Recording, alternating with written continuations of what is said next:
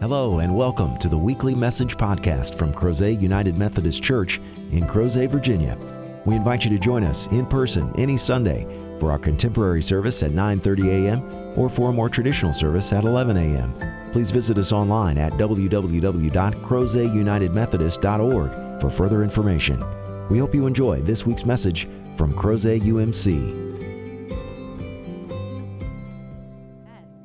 So today we're digging deeper into the patriarchs, Abraham, Isaac, and Jacob. And the patriarchs are a term that's thrown around in Christendom, but it's not actually in the scriptures in the same way. It refers to those three gentlemen, Abraham, Isaac, and Jacob. Abraham being the eldest, his son Isaac, and then Isaac's son Jacob. And the tradition in the scripture of referring to the patriarchs as spiritual leaders and sometimes models of our faith continues in Christendom even today. In the ethnic Orthodox churches, such as Greek Orthodox or Russian Orthodox or Ukrainian Orthodox, their leaders are called the patriarchs. In fact, at one point in the history of Christendom, the Pope was one of the patriarchs before he decided that he was the patriarch and became the Pope. Different trajectory. But today we're going to be talking about the original patriarchs. And to borrow some language that we have in our context here as Americans, these are the forefathers, the founding fathers of our faith lineage. And it's not a lineage that's about genetics, but about this relationship. Abraham was the first person to whom God called out of obscurity and said, I want to have this relationship with you. And so I need you to pack up your family and everything that you can carry. And I need you to go way to another land that you've never been to before and that your people don't populate. And I want you to go there because one day I'm going to give it to you. And one day, your people will become many nations. And if you want to believe that, then I need you to go now. And most of us would go, whoa, time out. I need to do some research. We got to find a good neighborhood. I don't know the school system. We need to check on some things. Let's see how things are going. Can I have Cox or do we have Xfinity? I don't know. We need to research these things. These are important decisions for people when they move in the United States. But for Abraham, it was simply, I'm calling you, will you go? And he did. He packed up his wife and he went. And he went to this country where he was living as an immigrant, and he was living there in a complete obscurity. Nobody knew or cared who his God was. And there, the story began with Abraham. But oftentimes in Christendom, when we look back on Abraham, Isaac, and Jacob, we see them as perfectly shiny, gleaming examples. They were not. They were flawed. Some of them were, quite frankly, fractured. And they all had some significant issues, right? That's why we say things now. They're issues, right? They have issues. Abraham was a liar, repeatedly, almost pathologically so. When he opened up his mouth, many times lies came out. And sometimes they were very manipulative lies. For instance, one time there was a famine, and they had to flee from Canaan down to Egypt. And on the way down there, he says to his wife, you are really attractive. So much so that they're going to kill me so that they can have you. And so I have an idea. We're going to tell them you're my sister. How this fixes anything, I don't know. But anyway, this is what he's decided. I need you to pretend to be my sister. So now not only is he lying, but he's asked his wife to lie. And so they do. They get to Egypt and they lie. And Pharaoh apparently agrees that she's a very attractive woman. Pharaoh says, bring her to me. And he adds her to his collection of wives. And God says, oh, no, not good. I will fix this. And so God sends a plague upon the house of Pharaoh for the sake of Abraham's wife. And Pharaoh says, why did you lie to me? Why did you tell me? If you told me she was your wife, I wouldn't take her as mine. Why did you lie? And Abraham goes, well, I was afraid. So I lied. Because no one ever does that. No one ever gets afraid and lies. Today.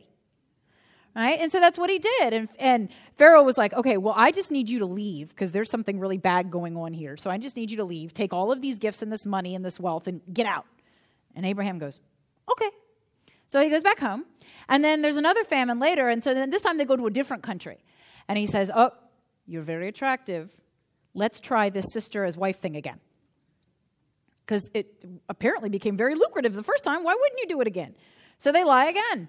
And Abimelech takes her to be his wife. And God once more has to, for the sake of Abraham, send a plague upon the Philistines. And they're like, why did you lie to us? Why didn't you just tell us who she was? We wouldn't have taken her if we knew who she was. And he's like, well, I was afraid. Thought you'd kill me. And they're like, well, we want to kill you now. And so they did the same thing. They gave him a lot of wealth and to get out. Say a prayer for us and leave. And so that's how Abraham kind of established himself, by lying and then getting paid to leave. Think of it as a settlement. And so he was a liar many times, and he involved his wife and officials in other countries, and other people were hurt by the plagues that were brought about because of his lies. Does this sound like a shining example of who we want to raise our children to be? No, and that's not how we want our children to behave. I think most parents spend a lot of time saying, don't lie, tell the truth. Because you know what happens if you lie? Your children learn to lie. Isaac learned to lie. Guess what Isaac did? One time, Isaac had to flee from a famine. So he said to his wife, Rebecca, you are very attractive. And when we go here to the Philistines, I think we should tell them that you're my sister. Wonder where he got that weird idea. And so they went. Although Isaac was not quite as lucky as his father Abraham, one day the king and his officials look out and see Isaac being very physically romantic with his sister. And they go, whoa, time out. What part of Canaan are y'all from? What is going on over here? And he's like, well, she's not actually my sister. She's my wife. And they're like, and again, why did you lie? Why lie? Well, because I was afraid. I was afraid. Being faithful does not mean that you don't have fear. Being faithful means that when you come to the turning point where you're either overtaken by your fear or you cling to your faith, you cling to your faith in spite of your fear. And Abraham and Isaac got so afraid that they abandoned the truthful piece and just decided that they'll fake it, right?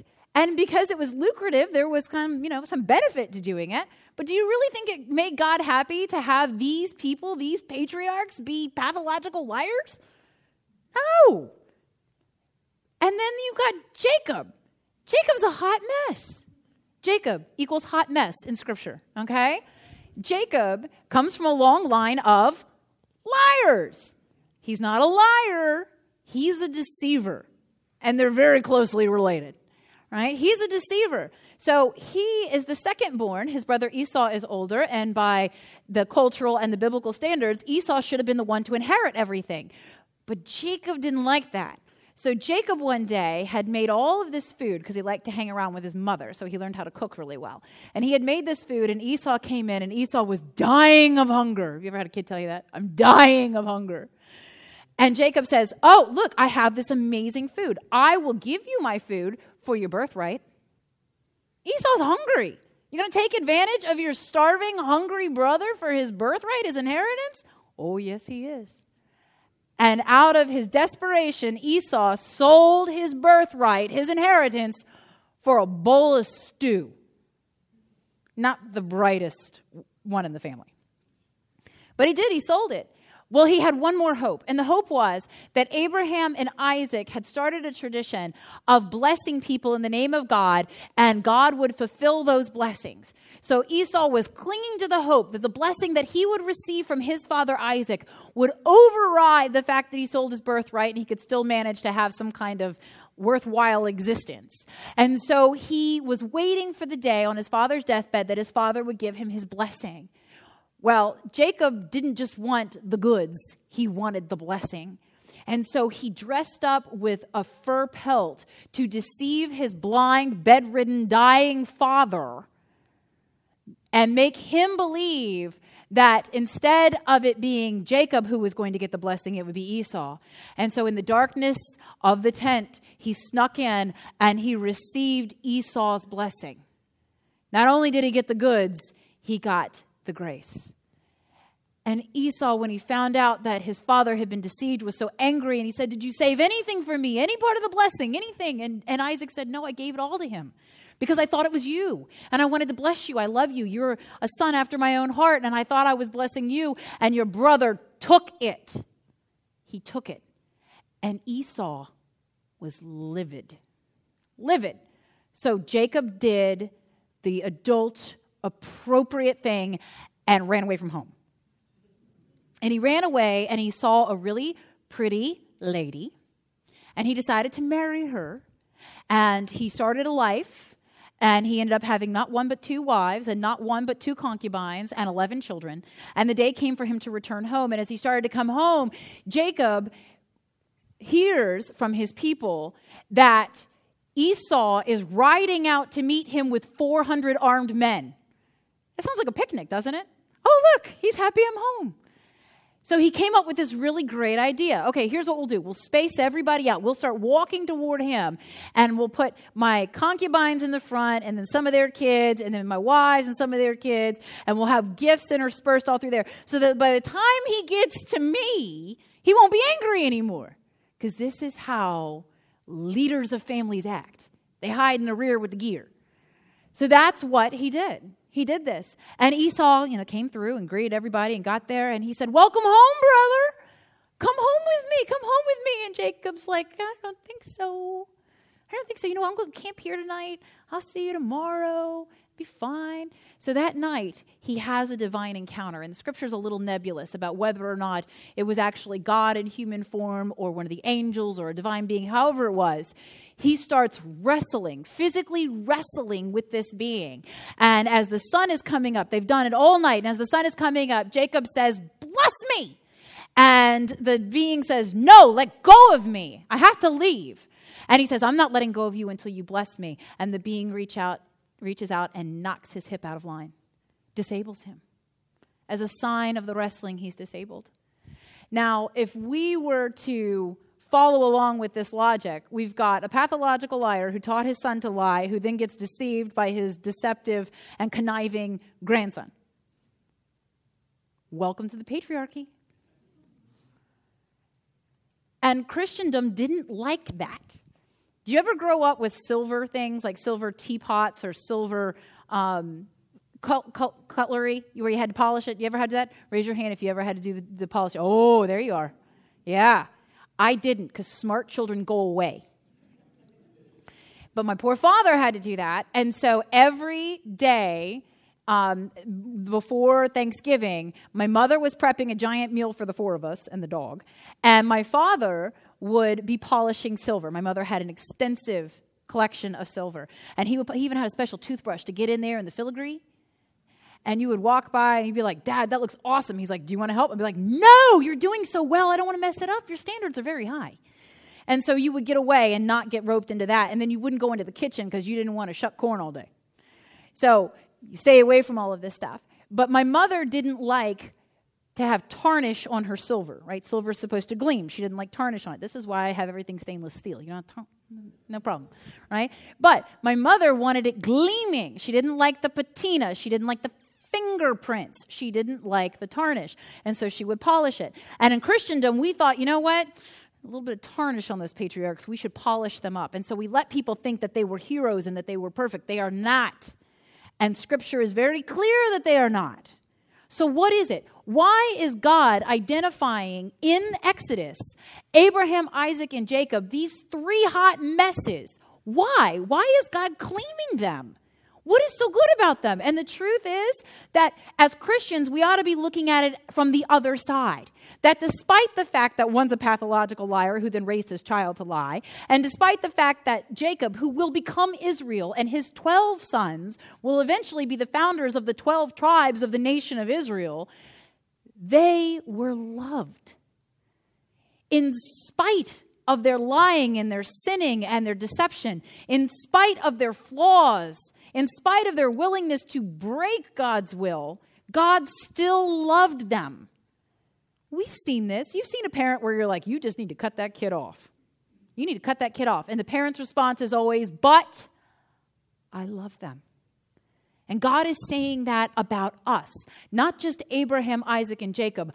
I love you. I love you when you sin. I love you even when you say ridiculous things or when you misquote my scriptures because you don't read them. God is saying, I still love you. I am committed to the relationship. I am committed to the walk, the faith. If you will be faithful to me, then my forgiveness will be yours. I am willing to go on this journey with you, even though you might be just as flawed, if not more so, than Abraham, Isaac, and Jacob. And God is leading us into this. That's what Moses is being told in Exodus. God spoke to Moses and said to him, I am the Lord. Now, in your Bibles, if you open it up and to see that, you'll find that it's the capital L with the small cap O-R-D.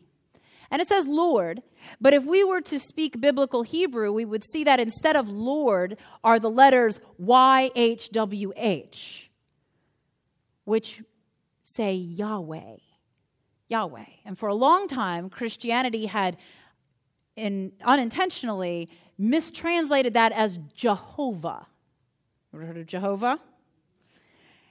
But what happened was eventually we realized that we could actually be in a good relationship with our Judaic brothers and sisters who speak biblical Hebrew, and that they might actually help us understand this text that was theirs. And so they said, no, it's not Jehovah, it's Yahweh. And Christians said, well, why have we never heard you say Yahweh before? And they said, well, out of respect and because there's a commandment somewhere that says, do not take the Lord's name in vain. We don't say it, therefore we will never take it in vain. But what God was giving to Moses for the people of Israel, which our Judaic brothers and sisters inherited and which we have now rightfully learned, is God's personal name. God the Father has a personal name. My title is Reverend. My title is Pastor. My name is Sarah. It's the name that my parents chose for me, that they gave to me, that they have called me from the day of my birth. That is my personal name. People used to pick on my son when he was little. They would point to me and go, who is that? And he would say, that's Mom. And they would go, no, that's Pastor Sarah. And he would go, no, it's not. It's Mom. And he had this vain thing that was very amusing, and so people would do this all the time. Because his personal name for me was Mom. That was my name. Not Pastor Sarah, not Sarah, Mom. That's how he called me. That was his intimate name for me. God the Father gave Moses and the people God the Father's intimate name. We have the intimate name of God the Son. We know him as Jesus. And we have the intimate name of God the Holy Spirit. The book of Acts records this as the Advocate or the Comforter. We have those intimate names that we can call upon, not just the titles.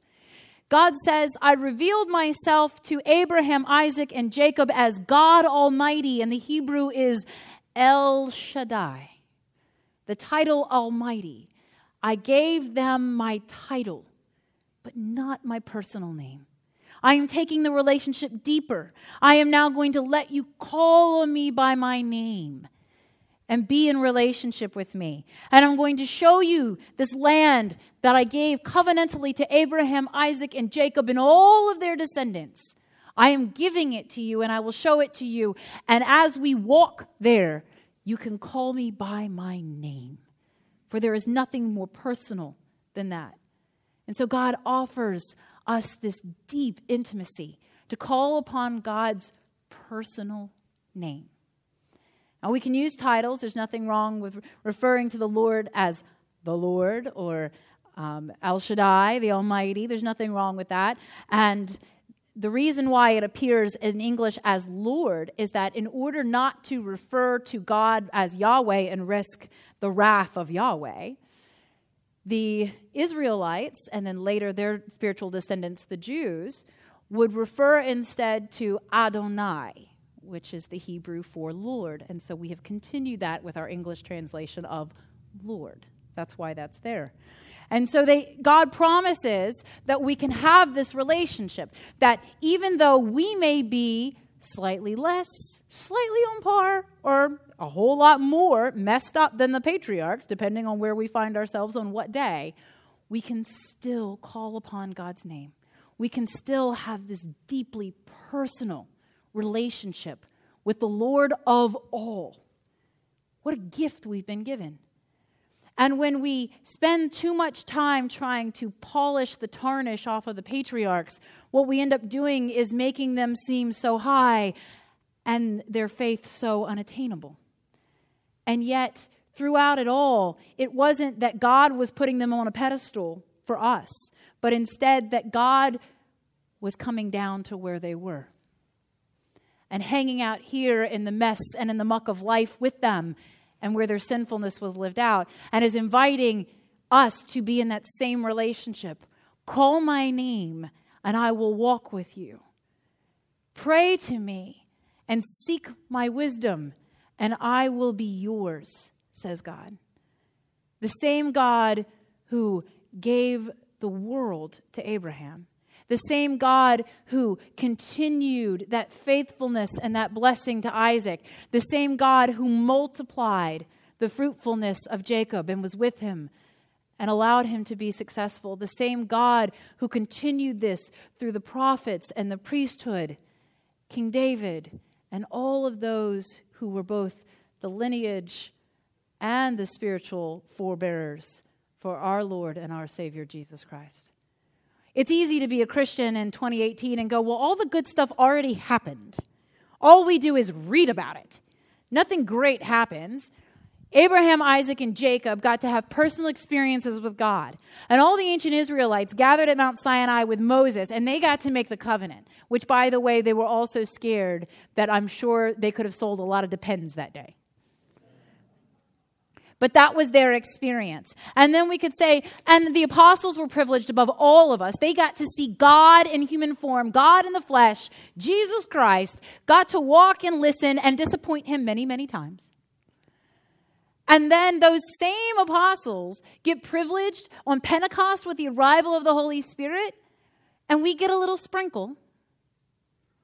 All the good stuff already happened. We could say that. We could take that perspective. But instead, if we take the model of the patriarchs and dig a little deeper, we will discover that what God is offering is for us to be the vessels of the same God. God said, I shine differently through Abraham than I do through Isaac and Jacob. I shine differently through Moses and the Israelites than I do through the apostles and the Christians of the modern world. But all of us together create a prism through which God is more fully known, heard, encountered, and seen, and celebrated. We are all being given an opportunity through our unique voice, our perspective, our experience, these vessels, to bring a piece of God into the world. God kept saying to Abraham all the way down to the modern Christians today, I am giving a piece of myself to you. Whether it was the blessing, whether it was the covenant, whether it was the baptism, the anointing, the presence of the Holy Spirit, starting at Pentecost, whatever it was, I've given a piece of myself to you, and I'm asking you to take it out into the world. We aren't just building the kingdom here, brothers and sisters. We are called to build it there. Out that door and out that door. You can't go that far out that door. But that way, and that way. That way. If you will build the kingdom where you go, if you will shine Jesus, God Almighty, El Shaddai, Elohim, Adonai, the Holy Spirit, the Advocate, the Comforter, Christ, whoever it is, whatever title, whatever name you want to invoke for God on high, if you will go out and shine that, then what I said to the children might just become true. Because I told them both the truth and the deception. I told them that wherever you see that cross and flame, there you will find your brothers and sisters in faith. And there you will find help in your time of need, hospitality when you are a stranger. There you can go and seek shelter and sanctuary, and there it shall be. But we all know the truth, don't we? That there are some buildings with that symbol that don't show hospitality. We know that there are some buildings where not all of us are welcome. We know that unfortunately, because human sinfulness is still a problem, that symbol is not the universal sign of Christ in us. But we can change that here in Crozet.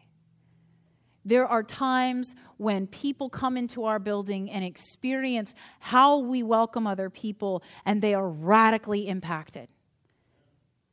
And it's not just because of JR. He's amazing. But it takes all of us to reflect Christ to the stranger. It takes all of us to welcome someone and let them know that here they could be family. We took 2 parents into membership at 9:30, and they had their 2 young children, one who's still an infant. And they have walked up before the altar of God, and they stood here, and they took their membership vows, and they looked out at the congregation, and they claimed us. They claimed Crozet United Methodist Church as their family of faith. So what? Does it matter? It should. The congregation responded with a covenantal vow that they would embrace them, that they would open themselves up to hear God in their voice, give them vote and power in the organization and the leadership of this church, to be impacted and to have them become part of our missions and our ministries. The church responded by saying, "We want you. We are not all that we should be without you. We are deficient. We are fractured and we are flawed unless you are a part." And when the United Methodist Church reflects that kind of radical hospitality, then we make our Lord and Savior proud. And we start to show the world that God does know us and care and doesn't abandon us just because we aren't perfect. None of us are perfect. We're just deeply, profoundly, and sacredly loved. That is the truth. That is what the apostles, all the way back to the patriarchs, were trying to tell us. That's what the scriptures record. They record that we are loved. Not that we're perfect, not that we're ever going to be perfect in this life, although we strive because we're Methodists. We are working so hard because most of the world has no idea that this is for them. That the same God who is... You think it's hard to get through this book? Try living it as God. Try living through this. Knowing that at the end of every chapter, at the end of every book, at the end of the anthology, there are still people that will break your heart. That will spurn your love, that will reject your grace. Try being God and living that. And yet, every single day that you and I wake up, God says, today is a new day. And today I love you just as much as I ever have. And today, I want you to love me back. I want you to love me back, and I want you to love others as you love me. And if we, as the United Methodist Church, choose to embody that kind of theology and that kind of biblical grace, then more and more people will come to know that this isn't our God. This is our God. May it be so. In the name of the Father, and the Son, and the Holy Spirit, in the name of the God of Abraham, Isaac, and Jacob, and flawed, imperfect, but loved sinners everywhere and for all time. Amen. Thank you again for joining us for this week's podcast. We hope you found the message meaningful, and we invite you to join us in person as we gather for worship at Crozet United Methodist Church every Sunday at 9:30 a.m. and 11 a.m. Please visit us online at www.crozetunitedmethodist.org to learn about ways you can connect with God and your neighbors through the ministries of Crozet UMC. Have a great week.